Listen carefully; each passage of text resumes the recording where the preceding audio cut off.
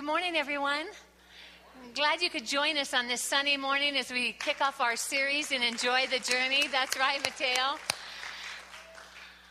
When we're talking about journeys, what comes to mind is GPSs, Global Positioning Systems. I just want to know, they're on your cell phones. There's Magellan. There's Garmin. There's all kinds of ways that we have these navigational systems. They're even in watches now. So I want to just find out how many of you, raise your hand if you've used a GPS of some sort to get you where you want to go. Oh, it's a beautiful thing. Most of us have. Okay, how many of you just admit you don't like to ask directions? You use the feel method. I feel like it's right. Oh, yeah, thank you. I've done that before. This just feels right, and I take that turn. Well, GPSs are designed to help us get where we want to go. They track our movements and help lead us to our destination. That is, it can really make us smart for our journey if we use them. Which brings me to Jared and I's not-so-smart journey in San Antonio, Texas. We picked up the rental car, didn't pay a lot of attention. We were there to host and to lead a retirement party for a man and his wife who had been wonderful pastors for many, many years. And many people had come from all over the nation to honor them because of their service to the Lord and their fruitfulness in their life. So it's being held at this event, which was being held outside of San Antonio in what they call the Hill Country. I'm saying that as an excuse for why it was so hard to find, okay?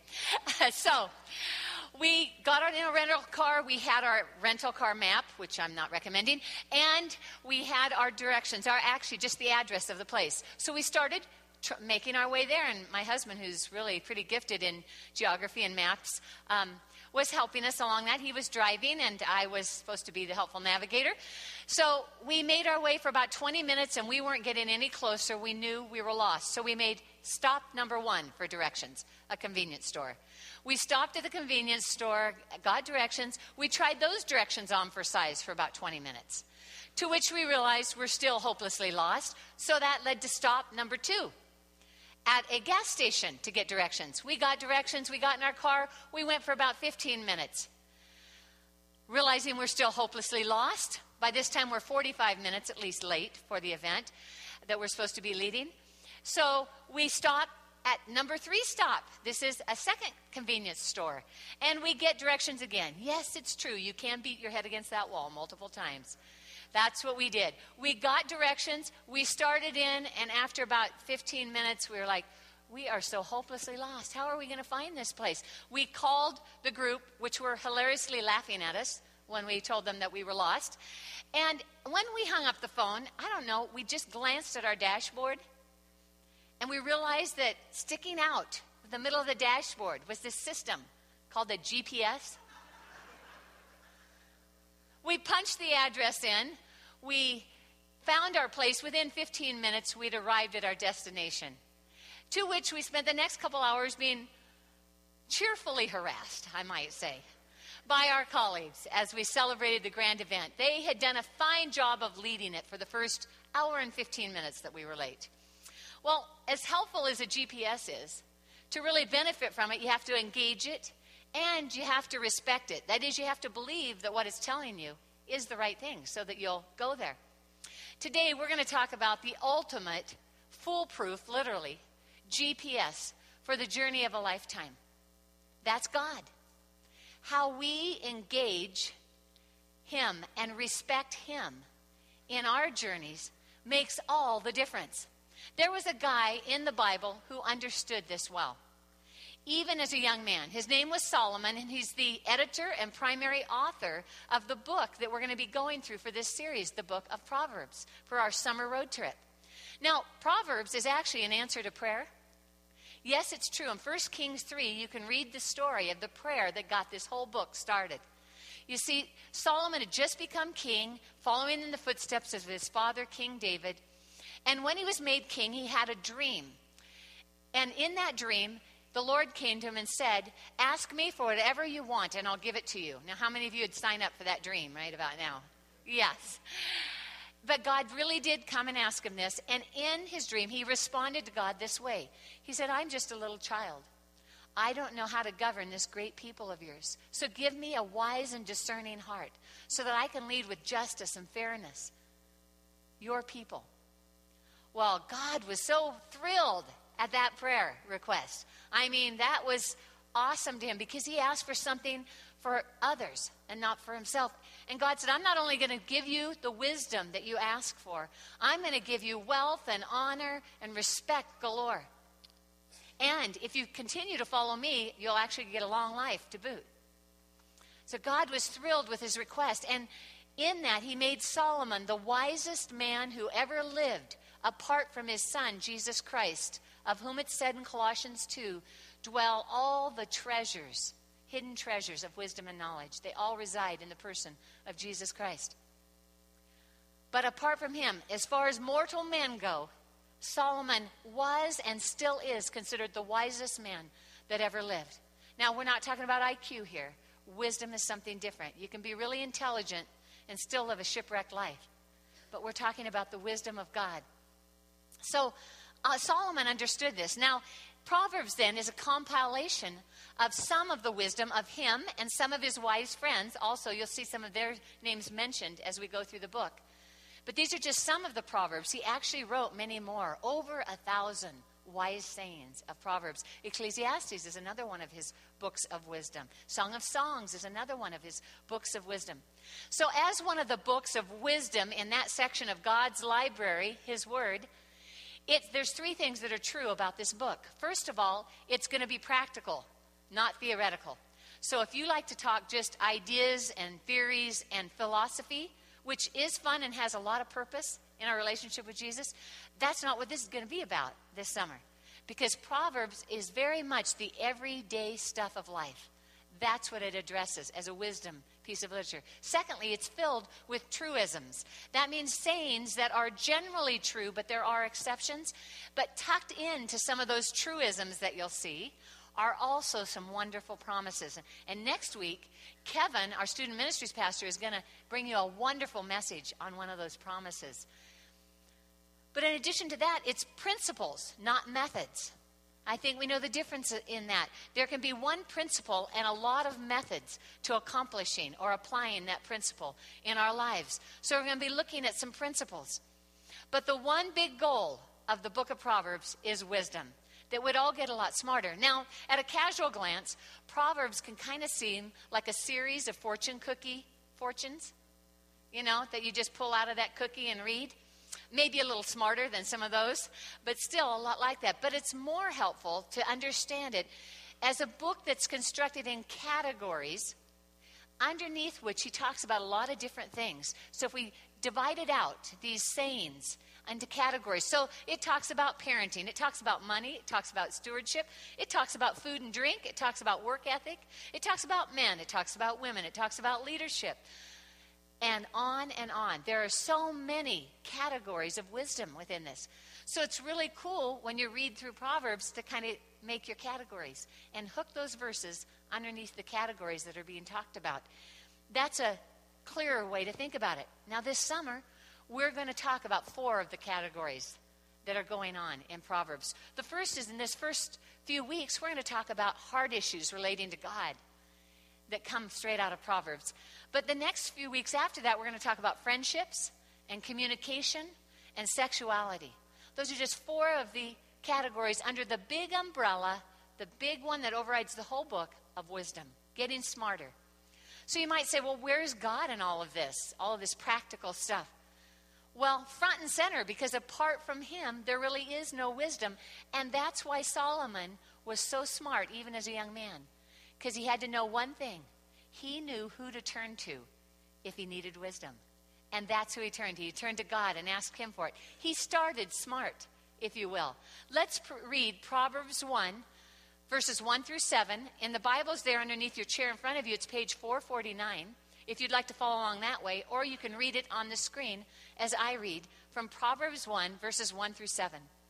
The Proverbs of Solomon, son of David, king of Israel, for gaining wisdom and instruction, for understanding words of insight, for receiving instruction in prudent behavior, doing what is right and just and fair, for giving prudence to those who are simple, knowledge and discretion to the young. Let the wise listen and add to their learning, and let the discerning get guidance for understanding proverbs and parables, the sayings and riddles of the wise. The fear of the Lord is the beginning of knowledge or wisdom, but fools despise wisdom and instruction. So right off the bat, we see that there's four groups of people that he mentions distinctly that the book is for. First of all, the young. It says that the young will get wisdom and discretion. Wisdom is that we're looking at, getting wiser about the situation, but discretion is what helps you know how to apply it, how to put it into practice. So for the young, they'll get to do that. For the simple, they're going to become wise. They're going to learn how to live right. Now, the word for simple there, this is one of three words used in Proverbs for fool. So I'm sure you're all ready to identify with that category, right?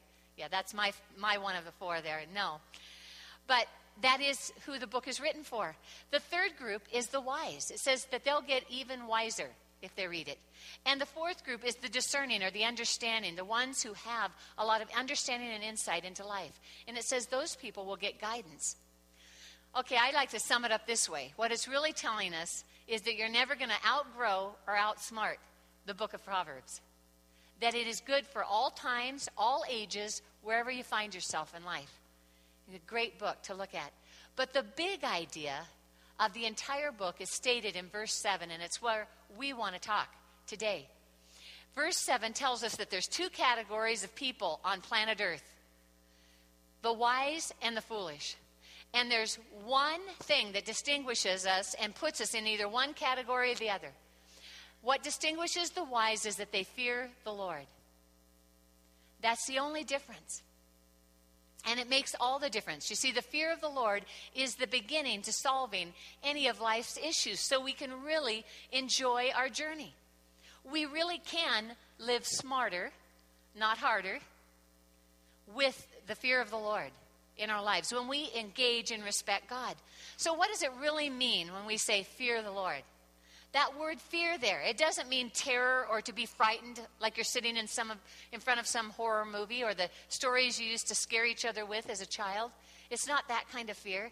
It's that reverence, that respect, that awe, that appreciation, that humility, the honor that we have that's elicited when we experience or are exposed to the wonder, the majesty, the amazingness of God. That's what it means to fear. The sublime, the sacredness of God that stirs in us this respect. So, what are some things we do to show respect in our culture? Because, respect is a big topic in every school classroom nowadays. It's one of several rules, if not more, on a board or on a sign somewhere in a school classroom. Respect others. They'll usually put it that way. What does that mean? What does respect mean? Because nowadays, that's a little harder to find sometimes in our culture. Here's some things we do when we respect someone.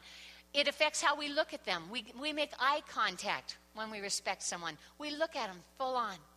We're attentive to what they say, and we give them time to say what they want to say. I think most of us have been taught by our moms, even if we're faulty in our practice, that interrupting is disrespectful because it doesn't give the other person time to say what they want to say. Now, Rory McIlroy just won the U.S. Open. 23-year-old from Ireland.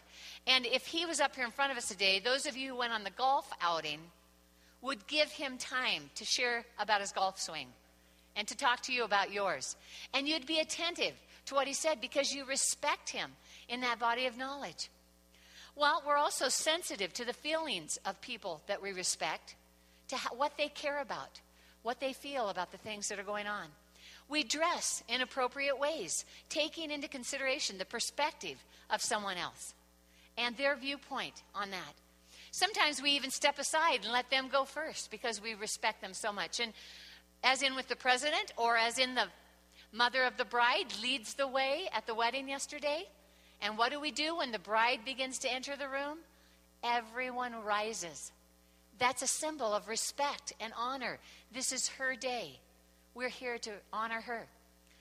So, Anne, you might be saying, what does that have to do with fearing, respecting the Lord? Well, because just like we show respect for people, fearing the Lord, showing him that reverence, respect, humility, honor, and appreciation that he's due, is going to show up in everything that we say and do. All these little things that we just mentioned. We think it's some big gargantuan move, but it's in these everyday things.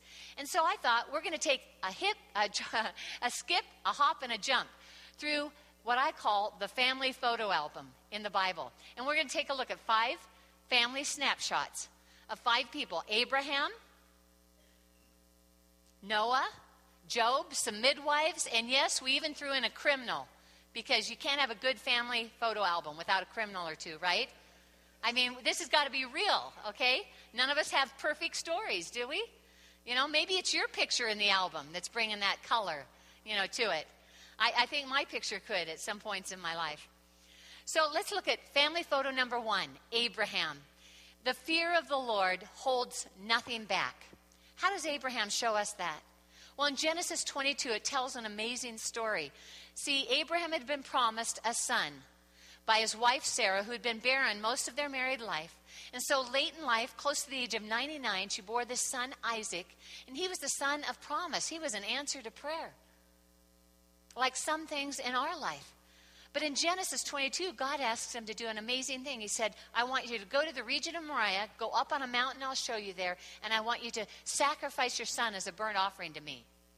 I'm like, boing, If you're not familiar with your Bible, that story can kind of make your blood run cold. You wonder what's going on here. Well, he gets to the mountain, he builds the altar, he puts his son on it, and he's ready to slay him. And God intercepts him and intervenes. And he says this to Abraham in verse 12 of chapter 22 in Genesis. Now I know that you fear God, because you've not withheld from me your son, your only son. He's saying, now I know that you fear me, because you haven't even withheld the good stuff in your life. The answered prayers, the promise that I fulfilled to you. You've not withheld that from me. You even brought that to me. The fear of the Lord holds nothing back. Just like Abraham, fearing the Lord is surrendering everything in our lives to God, even the good stuff. That job that you want to take, but God's redirecting your life. Jared and I have a dear friend named Dave, who got his master's in physics. He was going to be a physicist. You know, God had the audacity to tell him, no, you're going to plant a church and leave a career as a physicist. And he did, and he planted one in the Tri-Cities area where there's a lot of what? Physicists. Just an awesome thing. But you see, he had to give that accomplishment to God, the good stuff of his life to God. That's what Abraham tells us. And maybe it's that, not going back to school like you want to do, because your spouse or your kids need you right now. And that's your primary assignment. And God's talking to you and saying, not yet, not yet. Maybe that's the good stuff. See, there's nothing wrong with going back to school. But maybe God's saying, that's not the time right now. I want you to do this. And we get to be like Abraham and bring that to the Lord. You know, there's a couple in the church, and they are doing their dream business. And they met with us last week, and it was so cool to hear how they've been praying. They have their dream business, and they've been praying, God, we know you gave us this business. Show us how you want to use this for the kingdom. It's been her dream to do this. She loves getting to do it, but she put it in God's hands. And you know what? They shared with us what God had shown them, the idea that he'd given them for using it for the kingdom. They were a lot like Abraham here. And now I know that you fear the Lord, because you've not withheld your son, your only son. Only you fill on the blanks. You've not withheld your business, your dream business. Thomas Merton, who is a contemporary monk and did a lot of thinking and spending a lot of solitude with the Lord, wrote these words to the Lord before he died. All I want, Jesus, is more and more to abandon everything to you. The longer I live, the more I realize I don't know where I am going. I need you to lead me. And Abraham was willing to even let God lead him with the good stuff, not just hand off his troubles, but give him the best stuff in his life. When we have the fear of the Lord, we hold nothing back. Family photo number 2, the Hebrew midwives. This is a fun story found in Exodus, the first chapter. This little snapshot, real brief little account. The king of Egypt was getting mighty worried because those Israelites that they held in captivity were really good at reproducing. They were having babies right and left. And as they multiplied, their numbers became a force to be reckoned with. And so he had an idea. I'm going to intervene on these guys, and we're going to have all the boy babies killed. And that'll keep them from reproducing. That'll eventually affect the numbers, as you might think. So he ordered the Hebrew midwives to kill every boy baby when it came out. But here's what it says they did in Exodus 1, verse 17. It said, the midwives, however, feared God and did not do what the king of Egypt had told them to do. They let the boys live. And because the midwives feared God, he gave them families of their own. The fear of the Lord values God's approval above men's approval. You see, every single one of us fears someone, seeks the approval of someone, wants to emulate someone, wants to please someone with every decision that we make. That someone can even include ourselves. And when we do that, we replace God with people, whether it's peers or spouses or bosses or leaders or girlfriends or boyfriends. It's still replacing God when we want to please them or ourselves. Now, if we're a student, we call it peer pressure. And if we're an adult, we call it people pleasing or codependency. And often this desire to please people more than God is expressed in what I like to call the everyday moments of life, not just those big decisions. In fact, it sometimes starts here. It's that story that we go ahead and share to get a laugh or to boost others' impression of us, even though we know it's going to make somebody else look bad in the process, or it includes topics or language that are offensive to God. It's that decision that we decide not to have the crucial conversation with someone that we know God wants us to have because we don't want them to be mad at us. We don't want them to be displeased with us.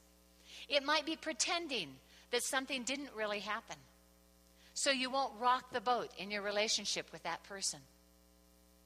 Even though honest communication is really a part of love and respect and something that God really loves to see. She was laying on a bed in the clinic, having an ultrasound, looking at the picture of her baby on the screen. A prerequisite for having the abortion that was scheduled shortly thereafter. She looked at the image and she said, "Bye-bye, baby." While across town in a whole nother facility was a mom who just handed her newborn child off to a loving family who could care for her in a way that she didn't feel capable of doing yet, given where she was at in her life. So who is being pleased with these decisions? The fear of the Lord seeks God's approval, chooses to obey God rather than man, and seeks his approval higher and above and beyond anyone else. Proverbs 29, verse 25, something that we've prayed for our whole ministry life for us is the fear of man brings a snare, but he who trusts in the Lord will be kept safe. The fear of man always brings a snare. That's what it's telling us, that it is a trap to seek the approval of men and women. But you'll be kept safe if your fear, if your greatest respect, if the greatest approval in your life is directed toward the Lord. The fear of the Lord values God's approval above men's. Let's take a look at family photo number 3. Our friend Noah. Now, for those of you newer to your Bibles, Noah was a guy asked at a particular time in history, interestingly, to build a gargantuan-sized boat. Might be the biggest one prior to that time. But more interesting than that, he built a boat because God had told him there was going to be 40 days and 40 nights of rain, and he was going to flood the entire earth. Now, Hebrews 11, verse 7 tells us what was so unusual about Noah and his fear of the Lord. Hebrews 11:7 says this, "By faith, Noah, in holy fear, built an ark to save his family when warned about things not yet seen." Now, when it says warned about things not yet seen, they mean literally never before seen. Because when Noah got this little word from the Lord, he had never seen rain. There was a mist that came up from the ground that watered the earth prior to that time. There had never been a flood. So God came and talked to him about something he'd never seen happen. But you know what? This is Noah, in holy fear, took God at his word. Because the fear of the Lord takes God at his word. When he says something, we believe that he's going to do it. That's what Noah did. He respected God enough to know that he was going to do what he said he would do, and he better act upon it. Even though it was something that had never been done before, he was willing to be considered a fool for God because he had so much respect, so much humility, so much reverence for the God of the universe that he took him at his word. Do you take God at his word when he speaks to you? When we respect and honor and revere God, we not only listen to what he says, but we act on it. Now, you might think I'm going to tell a grandiose story here, but I'm not. I'm going to talk about the small impressions that God makes, where he comes and whispers to you, where he impresses you to do something, because that's taking God at his word. I have one that happened in my life early on that's been my little alarm that reminds me how important it is to take God at his word whenever I get a word from him. And it happened when I was in college. I came home. My parents' home was situated close to the high school and the community pool, and really just like right next door. And I was there visiting, and I heard that a swim team friend of mine, Greta, was working there that summer. I hadn't seen her for a year. She had seemed kind of open to Christ. Her parents had been immigrants from outside the U.S., made friends with her, gotten to share with her, but she didn't know Jesus yet. And so I felt that God was just impressing me. This was like out of the blue, just compelling me. Go to the pool and talk to Greta. Talk to her about the Lord and see if she's ready to receive me. Do you think that I obeyed? Do you think that I took God at his word? No, I didn't. I didn't operate in holy fear at that time. And that night, Greta was driving home late at night, and she had a one-car accident. She fell asleep at the wheel, and she was thrown from her vehicle and killed instantly. Now, that doesn't happen every time we don't follow the Lord's impression. But the lesson for me was clear. You see, the God of the universe gives you a nudge, and we treat it like it's optional. I can debate it. I can take a poll on it. I can see if my best friend would do it. I can see if my spouse would do it. But taking God at his word is to believe it, no matter how new and fresh and unusual he asks us to do, and then act on it. And that's what I got to do with my friends. So a couple of days ago, I had an impression from the Lord. He said, take a walk with me. Let's talk. So I was taking a walk around the park by our house, and it's about a quarter mile around, and I was just going around talking to him, and I don't know what people thought that were watching me. I tried not to be too loud or anything, and I didn't stop on any street corners and hold up a sign like turn or burn or something like that. I didn't do that. I just walked around that park and just talking to him, listening to him, just the things. Tons of people came to mind, people to pray for here at E, and just listening to him about different things, and just a wonderful conversation. After I finished, I don't know, I did a mile or a mile and a quarter, my little goal brain here. And at that time, I thought, okay, I'm done. And he said, no, let's keep walking. Let's go down this street. So I went down that street. I did a whole nother loop, and we just talked and walked, and I'm here to tell you, nothing else happened. No, I don't have a big word to deliver from you. He didn't give me a promise for the rest of my life. But I got to have a conversation with the God of the universe for about 25 minutes as we walked and talked together, because I took him at his word. In this case, his word was an invitation, just a nudge. Nothing like do it or else. I had another nudge a couple weeks ago to begin praying for this man who's been very difficult in Jared and I's life, and pray for his transformation, because he has some mental issues and some things that are causing a lot of these problems. But he has to get help. But God said, pray for his transformation. And I shared with Jared that I'd begun praying this. Well, guess what happened? Things got worse, not better. You ever done that? But here's the difference. Because I'd responded to God, I took him at his word, I have a whole different context for things getting worse. I know that that's not the end of the story because God had me pray for his transformation. That means that God has a plan for this man, and his plans are good. So when I have this bad behavior happening and multiplying, I understand it in this context. God spoke to me over here before this happened. He has a plan. He's going to help this guy. And so my whole experience with it has not been near as frustrating. It's changed the whole way. I have a lot more joy in the journey because of God's little nudge. The fear of the Lord takes God at his word. Family photo number 4, Job. The fear of the Lord goes the distance. Now, Job has a whole book in the Bible written about him, 42 chapters. And if you've ever seen the insurance ad where mayhem visits somebody, okay, that's what happened to Job. I think that's a really good depiction, only it was kind of like multiplied mayhems. So chapter 1 of Job, it says this of him, that he was a man who feared God and shunned evil. So the devil comes and pays God a visit and says, well, yeah, in verse 9, does Job fear God for nothing? It's like, sure, he fears you because his life is great. It's going great. He's wealthy. He's a man of high standing in the community. He's got a great wife, great kids. What's not to love about God when your life's going perfect? Let me at him, God, and I'll show you how much he'll fear you. And God let him go and gave him some boundaries. And that's when mayhem came into Job's life. And there's a whole bunch of chapters of that. But the end of the story, chapter 42, Job went the distance in his fear of God. Because he says this, now I know, God, that no plan of yours can be thwarted. No matter what kind of disappointment, no matter what kind of pain, no matter what kind of tragedy besets me, you are the God of the universe who cares for me, who loves me, who walks with me through the lowest of the lows and the highest of the highs. And his respect for God was greater than ever. The devil didn't win. He lost it because Job didn't fear God for nothing. Because you see, the fear of the Lord goes the distance.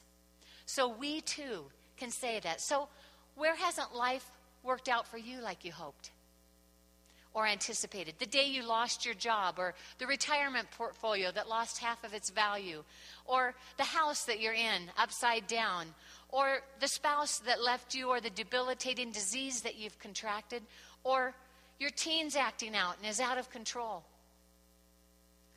The question about the fear of the Lord there is, so what was your response in that time? We can be like Job. If we fear the Lord, we can go the distance and still enjoy the journey at the end. We can say with him, no plan of yours, God, can be thwarted. The fear of the Lord goes the distance. Which brings us to our final picture. I told you the Criminal in the Family album, always the most colorful, and I want to tell you, they bring us the most hope when they tell their picture. Because it's never too late to get smart and begin to fear the Lord. You know, in Luke 23 is the account of the two criminals, one crucified on one side of Jesus, one crucified on the other side of Jesus. Now, one criminal was hurling insults at Jesus, saying, hey, you saved others, why don't you save yourself? And while you're at it, help us out here too. And he went on just hurling insults. Finally, the other criminal, I can't imagine this because they're hanging on a cross, right? The other criminal goes, don't you fear God? This guy didn't do anything wrong, and yet he's got the same sentence as us. We deserve what we're getting. Don't you fear God? Then he turned to Jesus, and he said, Jesus, remember me today when you come into your kingdom. And what was Jesus' response? No, you rotten soul, you wasted most of your life, you did a lot of bad stuff. Why should I let you in? Why should I have relationship with you? Why should I embrace you and welcome? No, that's not what he said. Here's what he said, immediate, no hesitation. Today, you're going to be with me in paradise. That's good news for somebody today, where you have not been walking with God, where you've been seeking the approval of men and just ignoring God in your life. You can know what the criminal tells us is that you can, in that quick, with a change of heart, be embraced by your Heavenly Father and by his Son, Jesus Christ. You can be completely forgiven because of his death on the cross for your sins. And you can live a new life of love, acceptance, and forgiveness and enjoy the journey. And today, you can get smart by beginning to fear the Lord. It's never too late, as long as you have breath, to get smart and fear him.